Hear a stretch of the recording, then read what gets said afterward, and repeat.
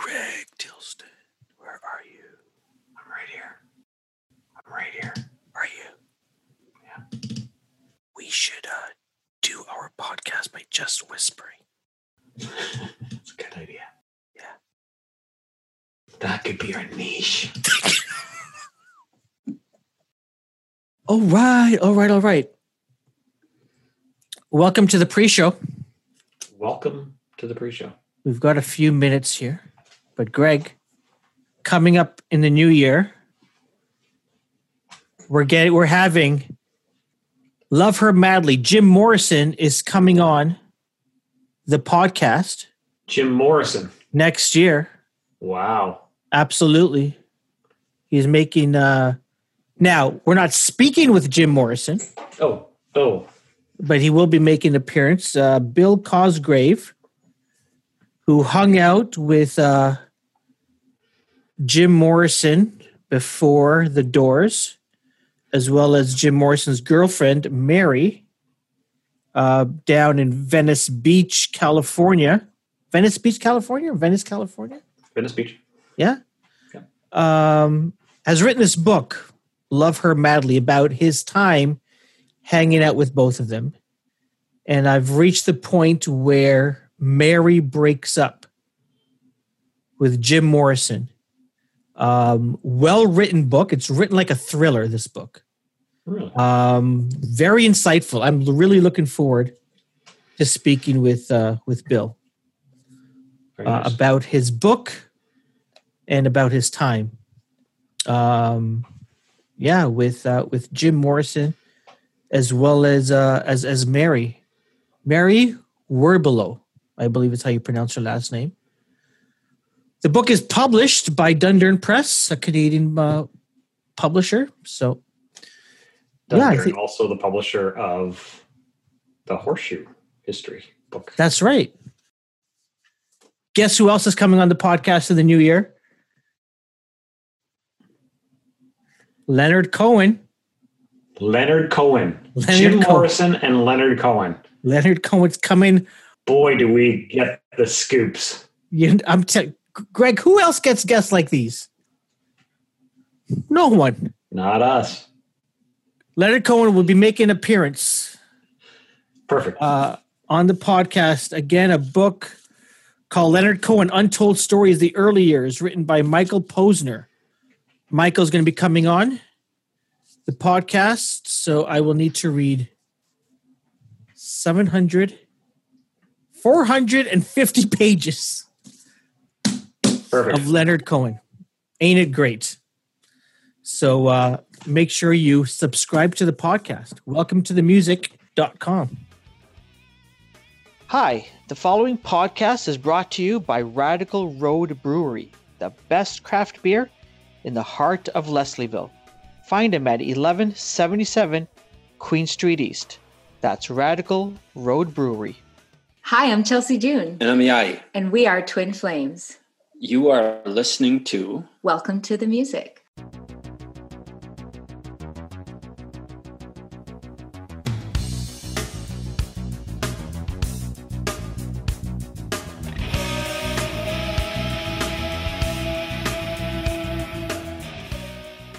Welcome. Perfect. You guys have done this before. Did I say it right? You did. Okay, good. You know what the funny thing is? It's so funny how many times guests blow that part, and then we all have a good laugh about it, and I just leave it in the edit. I have to. well, I mean, we do make one brain a lot of the times, and with my previous or my childhood, with my hockey and stuff like that, a lot of concussions, and then my wife with her recent concussion, it's a little bit difficult with memories at the moment. Okay, let's focus. And then there's a full circle. There we are. That is awesome. Chelsea, we don't like focusing on this podcast. This is going to go in so many different directions. Like you was saying at the beginning, free flow. Awesome conversation. But anyways, thank you so much. Thank you for having us. Yeah, you're welcome. Really excited to chat with you, and thanks for reaching out last week to make sure we got this in the books. Mm-hmm. I guess first things off, congratulations on the release of Omen. Thank you. It's been a lot of fun. It's been weird because it's COVID times, but the music must go on. Yeah, for sure. It must, I guess, as you were planning to release this, I guess before, you guys probably had ideas of, I don't know, going on tour, doing a lot of different things with the album. Then, of course, COVID has sort of changed everyone's plans. But how has it been supporting the album? I mean, the whole thing was kind of,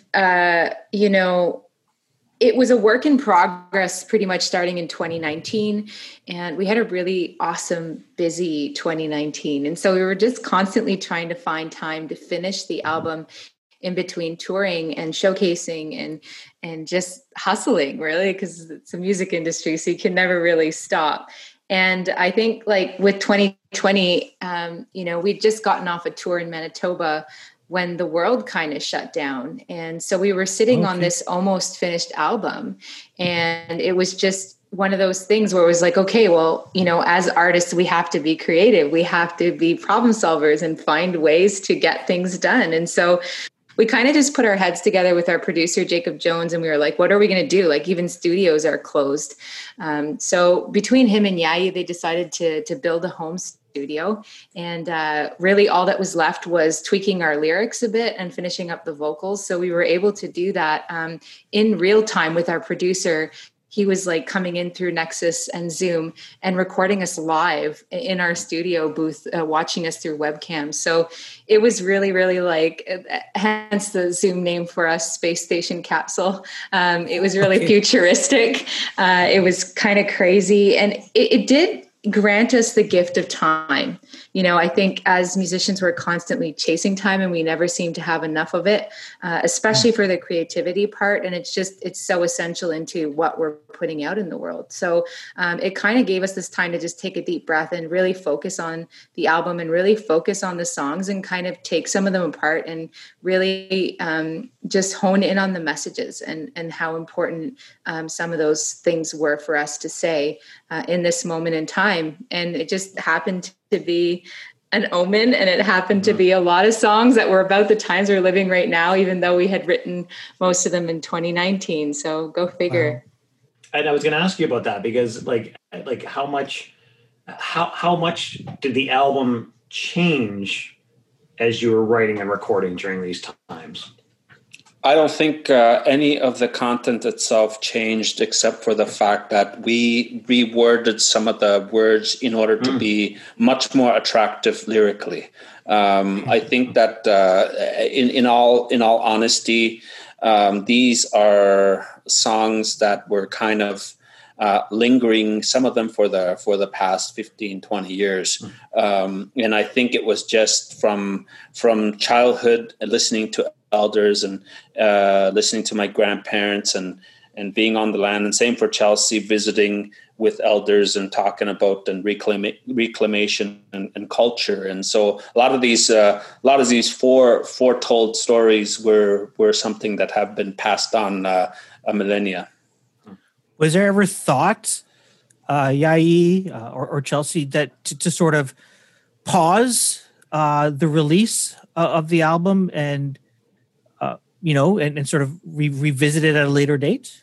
I think there was obviously there was a few people that were saying you gotta wait, everybody is at a standstill, nobody's going to be tuning in. But for us, because in all respects, we've always been that statistic, and we've never done anything as per what the industry expects. So we've always fought on, and everything we do, we have done ourselves, and we're up to where we are at just from hustle. And I think in all honesty, if we really wanted to, we were to release in October of 2019. That was our first goal. That was our first goal. And then it just became too busy for us. We were going to the States, we were going to Australia, we were going to all these different places, showcasing. We had 6 official showcases last year. So that got us very busy. We had to turn the seventh one down in New Orleans just because we were just, everything is self-funded as well, right? So for us, maintaining that momentum, ensuring that we release something because we didn't want to wait till 2022. And that's what people were kind of like saying, okay, their music is not going to start till 2022. But what are we going to do in the meantime? I mean, music does not become stale and just not be released. So we said, okay, we're going to do it anyways. And we just took that chance. And I think just having the first like Facebook Live show that we did, like before we knew anything was gonna, like, I think it was like 3 weeks into the pandemic. Sure. Like it was like, I think 10.5K people tuned into the live stream on Facebook. That's amazing. Live.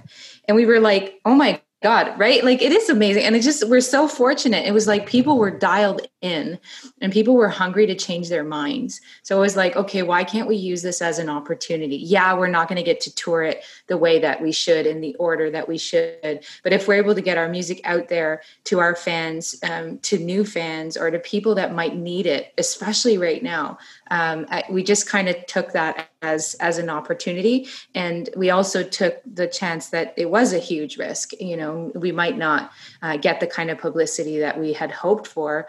But you know, it's baby steps in all aspects of this beast of an industry. And I think we're both pretty happy with how things turned out, and just having had it come out, because we hadn't released since 2017. So it was kind of like we couldn't have waited personally. I guess we both had that discussion. Like it would have been too long if we waited any longer. So we let it be born into the world. That is amazing. As I was reading up on Twin Flames, you know, it talked about different places where you've played, and France popped up. So I'm really curious about that in terms of an audience in a French-speaking country listening to, I guess, indigenous folk rock or folk pop. Like, tell me about playing in France. I'm going to start, and I'm going to let my wife finish it because she tells it so well as well. But when we were invited, we had been asked to write a song for the Folk Alliance International. The executive director had reached out to us and asked us if we could be the artists in residence for Folk Alliance International. And that year they wanted to do it in Montreal, and normally they do it down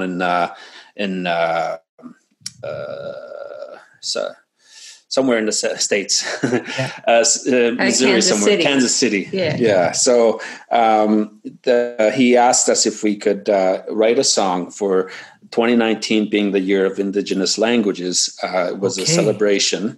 And so they asked us to do a song, and they wanted to pair us up with UNESCO.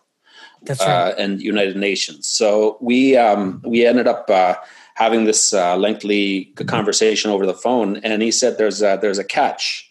You gotta be done under a month." So we often did our best under pressure. So right away after that phone conversation, after we hung up the phone with Angus Finnan, we ended up going upstairs and saying, "Okay." The word human was popping around in my head, and unfortunately, with today's social media and how people portray that they are socially classed in certain colors and in economic structure, we said, but we're all the same. We're all human, and the essence of Inuk or Inuit. It means the people. It means human beings, and that's the same thing for Anishinaabe. The term Anishinaabe, and a lot of the terms that are used to signify each indigenous culture, it all means human, because in those times there was no color, right? It was the river people, it was the inland people, the farmers, and whatnot. So for that in mind. And the essence of being alive. Inuvunga. When I say Inuvunga, I'm saying I'm alive. I'm also human, and I am Inuk. So it's a very strong word when we hear it. So that's when we decided, okay, we're going to write that song.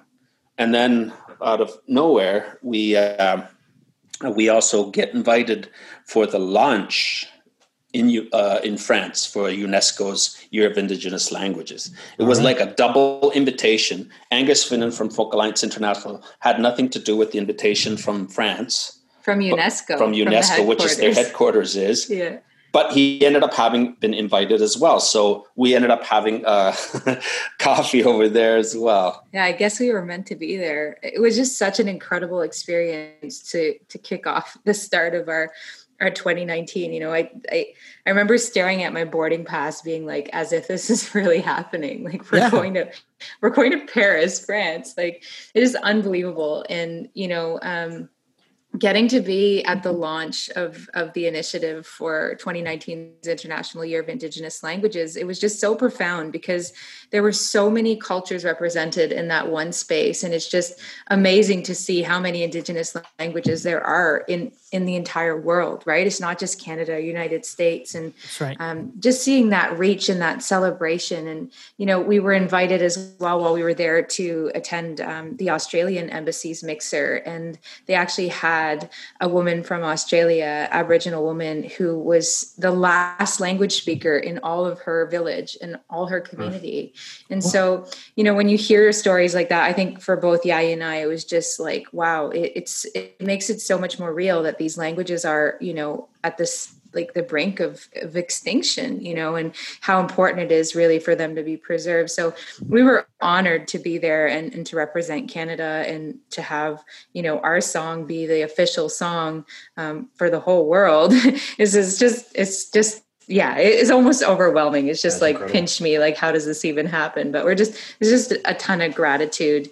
And that kind of set the pace for 2019. Like from Paris, we flew directly to LA and we were playing at the Gene Autry Museum. We were showcased there as an Indigenous artist from Canada. And it was like the Embassy of Canada that had invited us to play there as well. So it was insane, that whole trip. And I was deathly sick the whole trip. Oh, no. Of course, right? She was like COVID sick. She was like the same symptoms, everything. Like she was like, we actually to climatize to the time zone in France, both of us slept for about 48 hours. We would just get up to go to the washroom and have fresh fruit from the market, and that was it. Right, in our apartment that was like an Airbnb from the 1800s. I could smell the walls still to this day. But yeah, no, it was amazing. It was so good. And I think that's just part of being a musician is sometimes, unfortunately, you have to push through the sickness because there are no sick days. But it's just taking in the entire experience. But to kind of like bring into perspective of how we have defied a lot of the odds when it comes to industry is that Human obviously had a very good start. It gave us a very good footprint for that 1 month.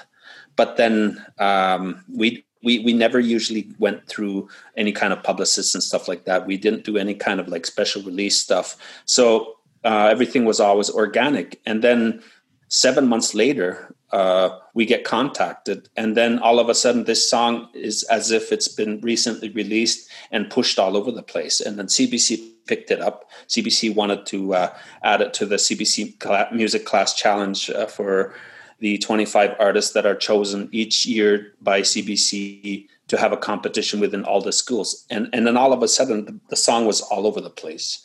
And this is just an example of how it has been for us. It's amazing.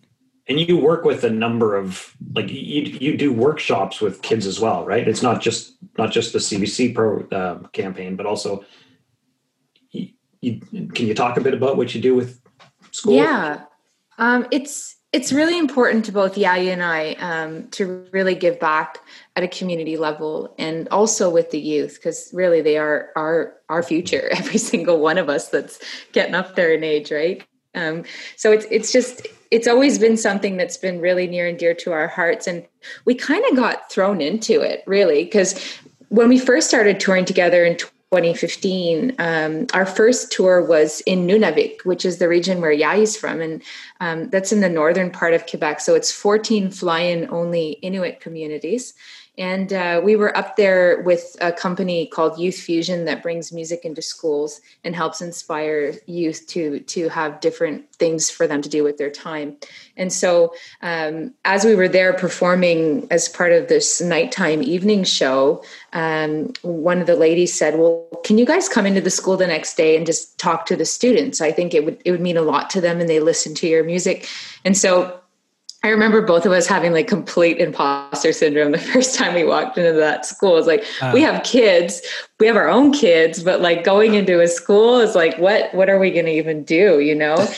And it was just awesome. Like, it was like a music class, and these kids had like djembes, and like they had been practicing. And so we just sang songs, and we just kind of shared our stories and the things that we've been through in our lives that we felt could be in some way perhaps inspiring to these young kids that are not always living the easiest circumstances. And so it kind of just snowballed from there, where it felt really good, I think, to both of us when we did it. And it was like, just to see the joy on the kids' faces. It's one thing to perform for adults, for sure. It's amazing.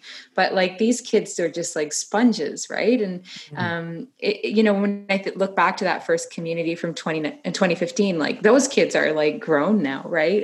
And they're fans on Facebooks, and we remember some of the names, and it's just so cool. So, I mean, from there, we just kept working a lot in community. I think like all of 2015 was touring pretty much Nunavik and speaking in the schools and chatting with these kids that were living, difficult times. And it's always hard being a kid. I think a lot of people overlook that it's like, childhood is great, but there's just so much that we're having to learn at such a rapid speed. And, the world is constantly changing. And then we have the influence of our parents and things we're hearing on the news. And it's just like, for a little tiny person, it's just so much. But we're happy to play just like a small role in that. And now we work with a company in Ottawa called Mask. And we have been extremely fortunate with them as well to just be in so many schools. So before COVID, we were touring, and in between our tours, we would book that time to go into schools. And we do about 2 shows a day,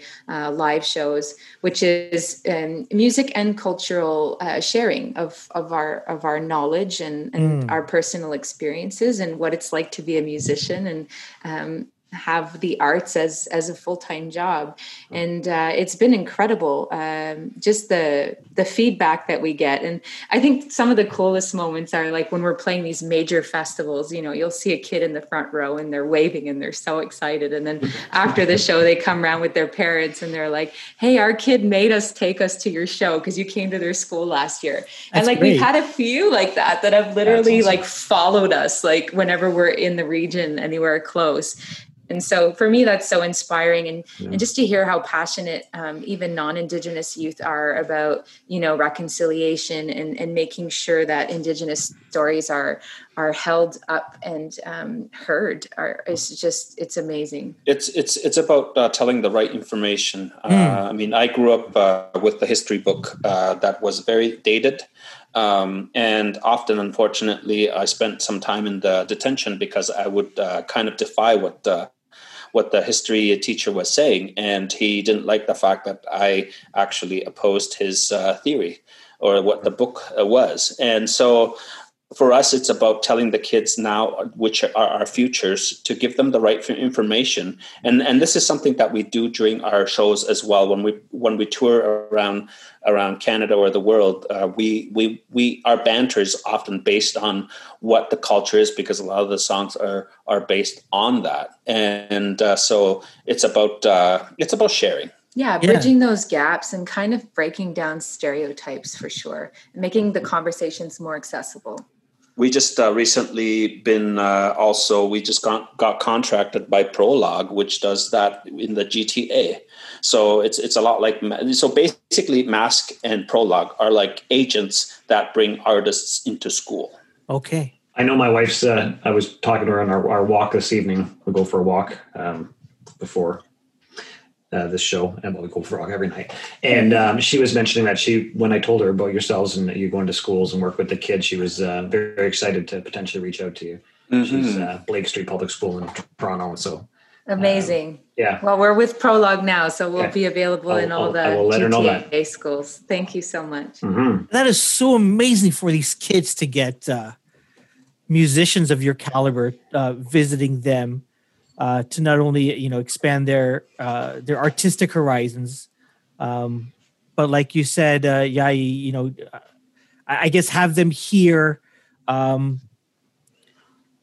Is it I guess a different version of the truth, or sort of your truth, both yours and Chelsea's in terms of Indigenous history as well. That's fantastic. I think it's about making sure that sometimes, unfortunately, it's not so much racism or prejudice, but sometimes it's just passed on knowledge of ignorance. And to ensure that our future has more of an understanding why there are certain things. It's like we want to give that aha moment in a positive sense, and not to do it in an activism way, but to do it in a positive way where it's just to kind of give a different aspect. And I think that in any marginalized group, I think a lot of the marginalized groups are very appreciative of that, because they then all of a sudden know what it feels like to be on the other end of that racist stick.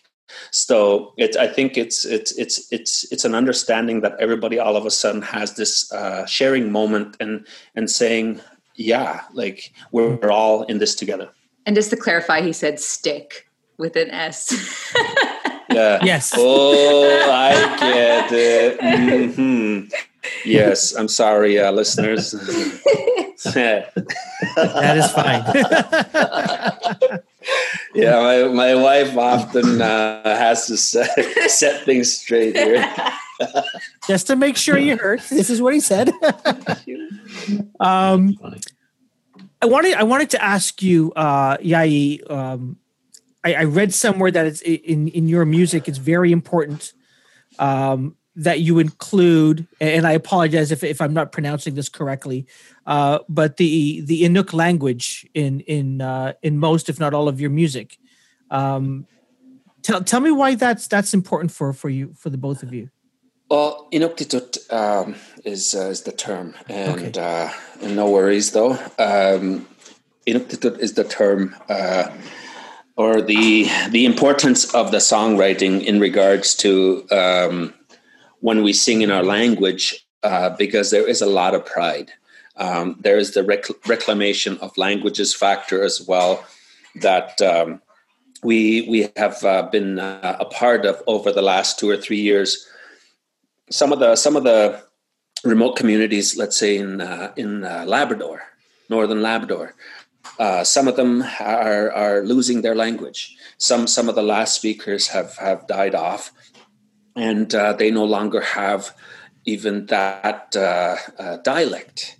So a lot of the schools, what they have done was they started using our songs to teach Inuktitut, and often what we will get from our fans, and this is also just to understand what is being said in the songs, if it's someone that has lost their language, or even if it's simply just to understand the different dialects, because there are so many dialects within Canada in the Inuit communities. And then if you look at the Kalalit, which are the indigenous Inuit of Greenland, even they have a completely different language system. So some of the root words will be similar, but they will still ask us to send them the lyrics of the songs in English and in the phonetic ways of singing it in Inuktitut with Roman orthography. Yeah, Roman orthography. And so I think it has been in that aspect with the Northwest Territories Inuit, the Nunavut Inuit, a lot of the languages that are being lost over there as well. For a while there, I would say early 2000s, right up until the teens, it was not cool to speak Inuktitut. And sometimes, unfortunately, different dialects started to battle each other, and people would knock down each other. And that was not necessarily coming in a place of feeling superior, but through hurt. And one of the most hurtful things you can say to somebody is, "You are not because you don't speak your language." It doesn't make any sense, right? Like, I mean, if I decide to speak Spanish, does it make me Spanish? So a lot of these words that we try to implement when we visit schools or when we go into songwriting workshops across North America, we often talk about the moments where I think it's about privilege. It is a privilege to learn something because it is at your pace, it is at your will, and whenever you have done, you have a sense of accomplishment. Mm-hmm. That's interesting. What I wanted to sort of dovetailing off that to talk about, I think, Chelsea, you grew up in the Ottawa region, is that correct? I did, yeah. Born and raised in Ottawa. And so I wanted to talk to you about sort of what each of you brought from different upbringings and backgrounds to the music when you collaborate. Yeah, for sure. I'm an only child, raised, in Ottawa by mom and dad. My mom is Métis from Maniwaki area, which is a Quebec small town. And it's neighboring a reserve called Kitigan-Zibi. But for my family, it's been many generations of not ever being part of a reserve. It's just been Métis. I guess I grew up with the upbringing of knowing that I was Indigenous, but not really having that connection. So I definitely had that lack and that wanting and yearning to know more about my culture and meet more people like me growing up, especially in like an urban setting. I remember going to school. We used to still use the word Indian, like when I was growing up, and it was like, I'm Indian. And I was so proud of it, in the schoolyard. I remember in elementary school and people used to say, "You can't be Indian. You don't look like Pocahontas." And, just those things, being a very pale skinned person, very fair person. It's like I had to constantly defend it, from the time that I was a little girl, but I was always very proud of it. And so my mom is French and my dad is English. So I kind of grew up with a French mother teaching me to speak English, which was quite interesting. So I'm fully bilingual. I think for myself, I started out writing poetry and not really knowing that that's what it was. It was just a way of releasing many things that I struggled with, especially in my teen years, like mental health and depression, anxiety, those type of things. So it was like my outlet was that piece of paper.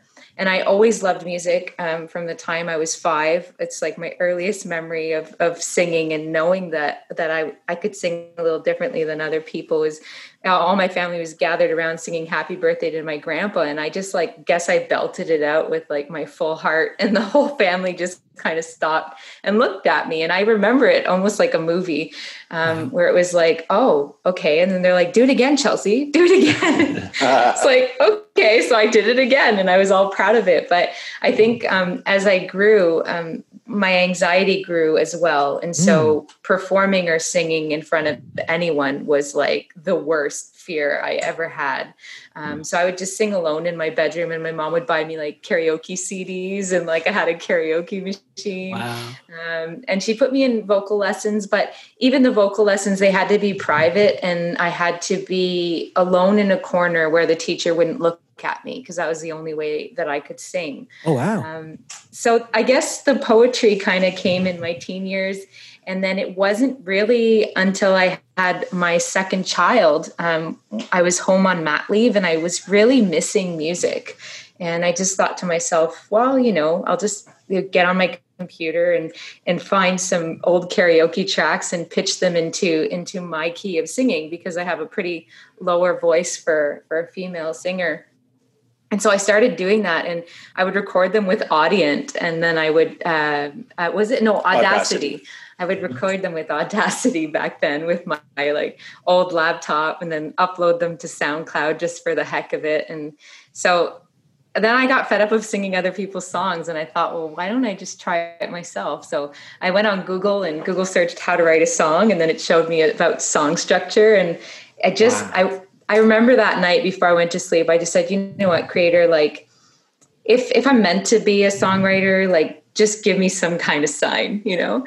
And I went to sleep and I literally dreamed the entire song, like from start to finish. And I was hearing myself singing it, and it was called Life. And I took out my notebook and I wrote the whole thing down as soon as I woke up. And it stayed the same. And so from that, it was just like the floodgates open. Like I couldn't stop writing. I just, bought notebook after notebook. And I couldn't play guitar very well or piano. Like I can play them okay, but I hear melody in my head. So when I'm writing songs, I would just take out my phone and I would sing them. And that would capture the melody along with the lyrics. And so it was kind of a work in progress. I ended up with like so many songs. And then it was like, okay, now what?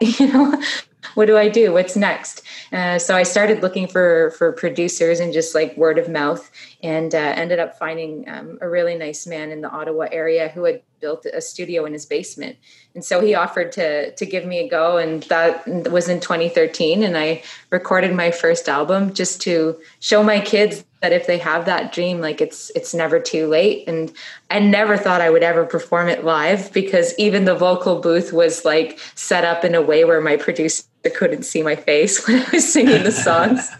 But yeah, that slowly started changing. And I got that album ended up on some producer's desk in the Gatineau area. And they called me up and they said, "We've come across your album and we'd like to offer you a fully funded release show." And I was like, what is a release show? And they're like, "Oh, well, that's where you come to our performing arts theater and we pay for everything and get all the media involved to get a buzz around your album." And it was like, okay, most artists would be like jumping up and down. And I was like, "Can I call you back? Because I don't know, A, if I could perform in front of people, and B, I don't have musicians. So I don't know how this is going to go down." So I literally found a band on Kijiji and ended up putting a band together that way. We rehearsed like 2 or 3 times. And then I had this great big release show where I thought I was going to die. But by the 3rd song, it's like, I always tell kids this in school. The 3rd song was my magic moment, where the first time in my life, I looked out at people that I did not know and actually made eye contact and saw them singing my song with me. Wow. And it was like, wow, this is so cool. Like I can connect with people for the first time without being afraid. And I think from then on, it was just like, okay, how can I make this more of my life? And at a time when it should have continued that trajectory, I ended up going through a pretty, hard divorce. I don't think divorces are ever easy, but I kind of put music aside again for an entire year. And I had like a self-loathing moment on my couch one day where I was just bawling. And I decided to look at an old email account and saw that I had missed an email from a casting director. It was a month old, and I had been chosen to be part of a television series for upcoming Indigenous musicians. And it was going to be filmed in Quebec City. And I was like, oh my God, as if I missed this email. And so I called the lady up and she's like, "Sorry, all the spots are casted. Like we didn't hear back from you." And I was like totally bummed, but it like made me get my butt back in gear to get everything like the website back up and kind of keep dreaming about what it could be. And I told her, if ever there's a cancellation, just please call me back. And so literally a week later, she called me back. She's like, "Can you be here tomorrow? We have a cancellation." And so I was like, oh my God, yes. Called my mom, shipped my kids off. My dad was babysitting my kids. Me and my mom drove down to Quebec City. It's about a 5-hour drive from here. And yeah, he happened to be on that show being filmed the same day. So that's kind of how we came to be. And so we do come from 2 totally different worlds. But it really does feel like fate, that we were brought together, that we represent all 3 Indigenous groups in Canada, Inuit, First Nations, and Métis, and that we're able to just marry our sounds together because we have such similar influences that we've grown up with, even though we grew up in 2 totally different worlds. And I think our brain, both our half brains kind of make one whole brain. She's my Garfunkel. Oh, wait a second. Is this going to cause a fight? I don't know. I don't know. Which one am I on the album cover where we're standing one in front of the other, though? That's true. Yeah, I've had that haircut. I was going to say who has the better hair. To also clarify, she said shipped. You can swear if you know Sass Jordan, we had Sass on here, and we've had a couple of other guests, and it's all swearing's out the window now after. Nice. That's awesome. I love Sass, and we're saying that with much love. It was a fun time. Don't tell me that. So we're all good. I need a swear jar. But yeah, sorry, my story was really long. So no, that is great. I don't know what you want to add to that. Love it. It's hard to make that a short story. Yeah, what she said. Sorry, go ahead. What she said, yeah.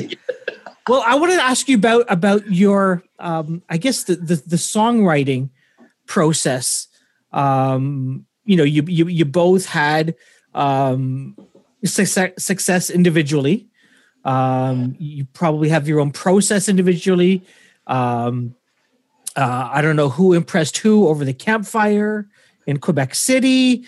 But when you guys got together and you start writing, I know it took 1 month to write Human, but how do you come together to write music and how do you sort of bring what you're used to and sort of work together to create music now?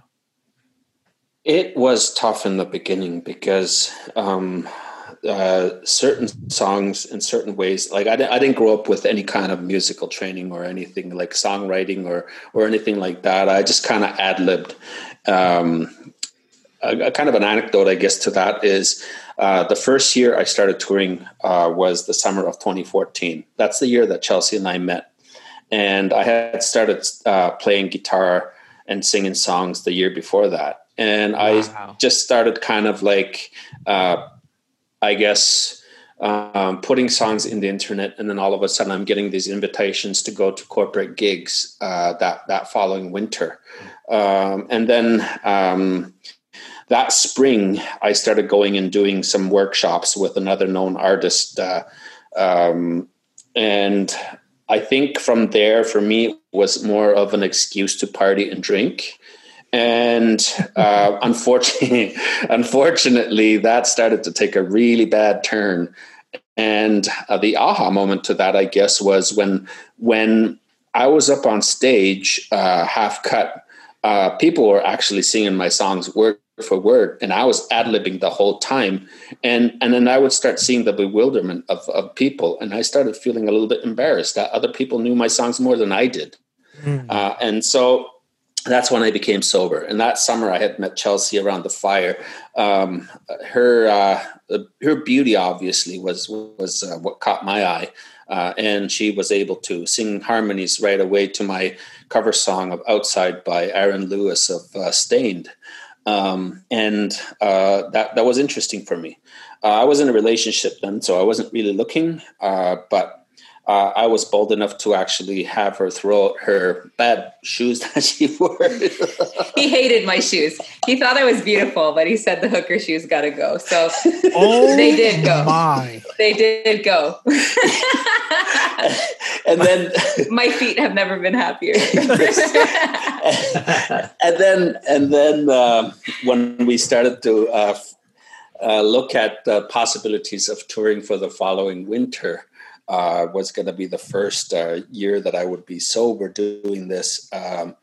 And I wasn't sure if I was going to enjoy it. And that year we were just kind of singing each other's songs when that started. So we weren't really songwriting per se yet. And all of a sudden the summer became so filled. And then we started considering releasing our album, and throughout the whole spring, summer process, we were starting to write songs. And sometimes, unfortunately, it was butting heads because we both had either imposter syndrome or we were both kind of full of ourselves. And so it ended up being quite frustrating at times. So we would just kind of end up going in separate rooms and start writing, and then mesh them together. And what was really cool and interesting was sometimes I'd start playing a song, and I'm more of the melody guy. I let the lyrics come later, and the melody is usually what was inspiring the song. And something that she started singing to, I was singing in Inuktitut. And then she was actually following in the same tone, same melody line, in exactly the translated words almost. So we found that really, really good. And I think it took about a year and a half to actually hone in on actually accepting that Chelsea is the much stronger English writer. I end up being the melody finder, and to whatever song she's writing or thinking about, all of a sudden, right away, I find music in my head and start playing along with it. And so we've kind of used those strengths of each other, and then obviously the vocabulary. We share vocabulary, and if she doesn't understand something, I'll say, okay, this is it. And then if I don't understand something, she says, this is it. And then so we've come to learn to work together in that aspect. That's awesome. Because I know time is coming to an end here. I have two questions for you. One question I always ask, but the first question I don't ask is, am I able to find that outside cover anywhere online? No. We should do that. We should, yeah. Okay, you gotta do it for me. Okay. I'd be fascinated to hear that. The next, the question that we always like to ask our guests as we wrap up is, what are you both listening to? What's in your earbuds lately? I am a diehard Brandi Carlile fan. Really? I can listen to her over and over and over again. I just love her songwriting and everything that she embodies and brings to the table. I think she's always kind of my go-to. I'm trying to think who else. Who do I listen to? I've been listening to a lot of Christmas music because, hey, we're almost there. I think for myself lately, I've been listening to what I used to listen to quite a bit, which just happens to be Outside, the acoustic version. And that's the version that he does with Fred Durst from Limp Bizkit. Yep. So a lot of that style, like metalcore music, but played acoustically, because that's what I've got inspired in the first place, is that style of music. Because it's just kind of like learning to operate as a big rock band like that. They end up doing acoustic sets, so they find interesting ways to play guitar and sing. So I think lately that's what I've been listening to quite a bit. I really actually need to add to that. So I just finished reading a book about Alanis Morissette, and being from Ottawa, I grew up with her stuff, but being a songwriter now, I've really taken this past week to just dive into her library, and it's amazing. I'm just appreciating it on so many different levels right now. And then having read the inside of how her career came to be, it was just so inspiring, and just so awesome. So what's the one I've been listening to on repeat? Uninvited. And there's this amazing cover of it that is in that Tiny Little Fires Everywhere, that movie or that season that came out with Reese Witherspoon recently. It blows my mind. It's so awesome and so huge. But yeah, sorry, I could go on and on about. No, appreciate it. This has been a fun chat. I can't wait to see you guys play live when we can safely do that. But thanks so much for spending time with us. I really appreciate it, Chelsea and Yayi. We really appreciate it too. This was a lot of fun. It's often when we get new questions that we don't often get to answer or hear, it's always very, very fun. Yes. Thanks. And I'm the one that asked the better questions. Is that true? Okay, so which one of you is Simon or which one is you Garfunkel? Where Chelsea, if people want to dive into your music more, where can they go? Where should they go? Yeah. Well, thanks again for having us. Chimigwich, thank you in Algonquin language. Nekokmik is thank you in Inuktitut. People can find us at our main place, which is www.twinflamesmusic.com. And all of our socials are listed right there on the website. So we have Facebook, Instagram, Twitter, YouTube. We invite people to check out our YouTube channel. We have some pretty incredible videos that have been filmed up in the Arctic, as well as mini documentaries and a lot of fun stuff that we've kind of done along our journey. So it's kind of the main places which people can come find us. We're on Spotify too, pretty much every listening platform, iTunes Music, Amazon, all that stuff. So we really hope people will check out our new album, Omen, which we're so super proud of, actually. Yeah, we have the CD version is the gapless version, an ode to the 80s. Very, very nice soundscaping in between the songs.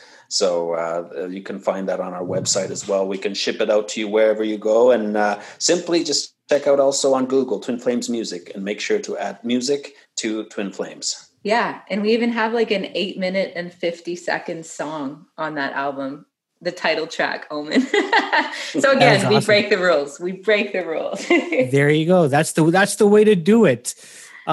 Twin Flames. It is. We've been chatting with Chelsea and Yai. Again, thank you. This has been really fun for us. Same. Thank you. Stay safe. Merry Christmas. Happy holidays to everybody. Yeah, absolutely. Back at you. Thank you. Bye.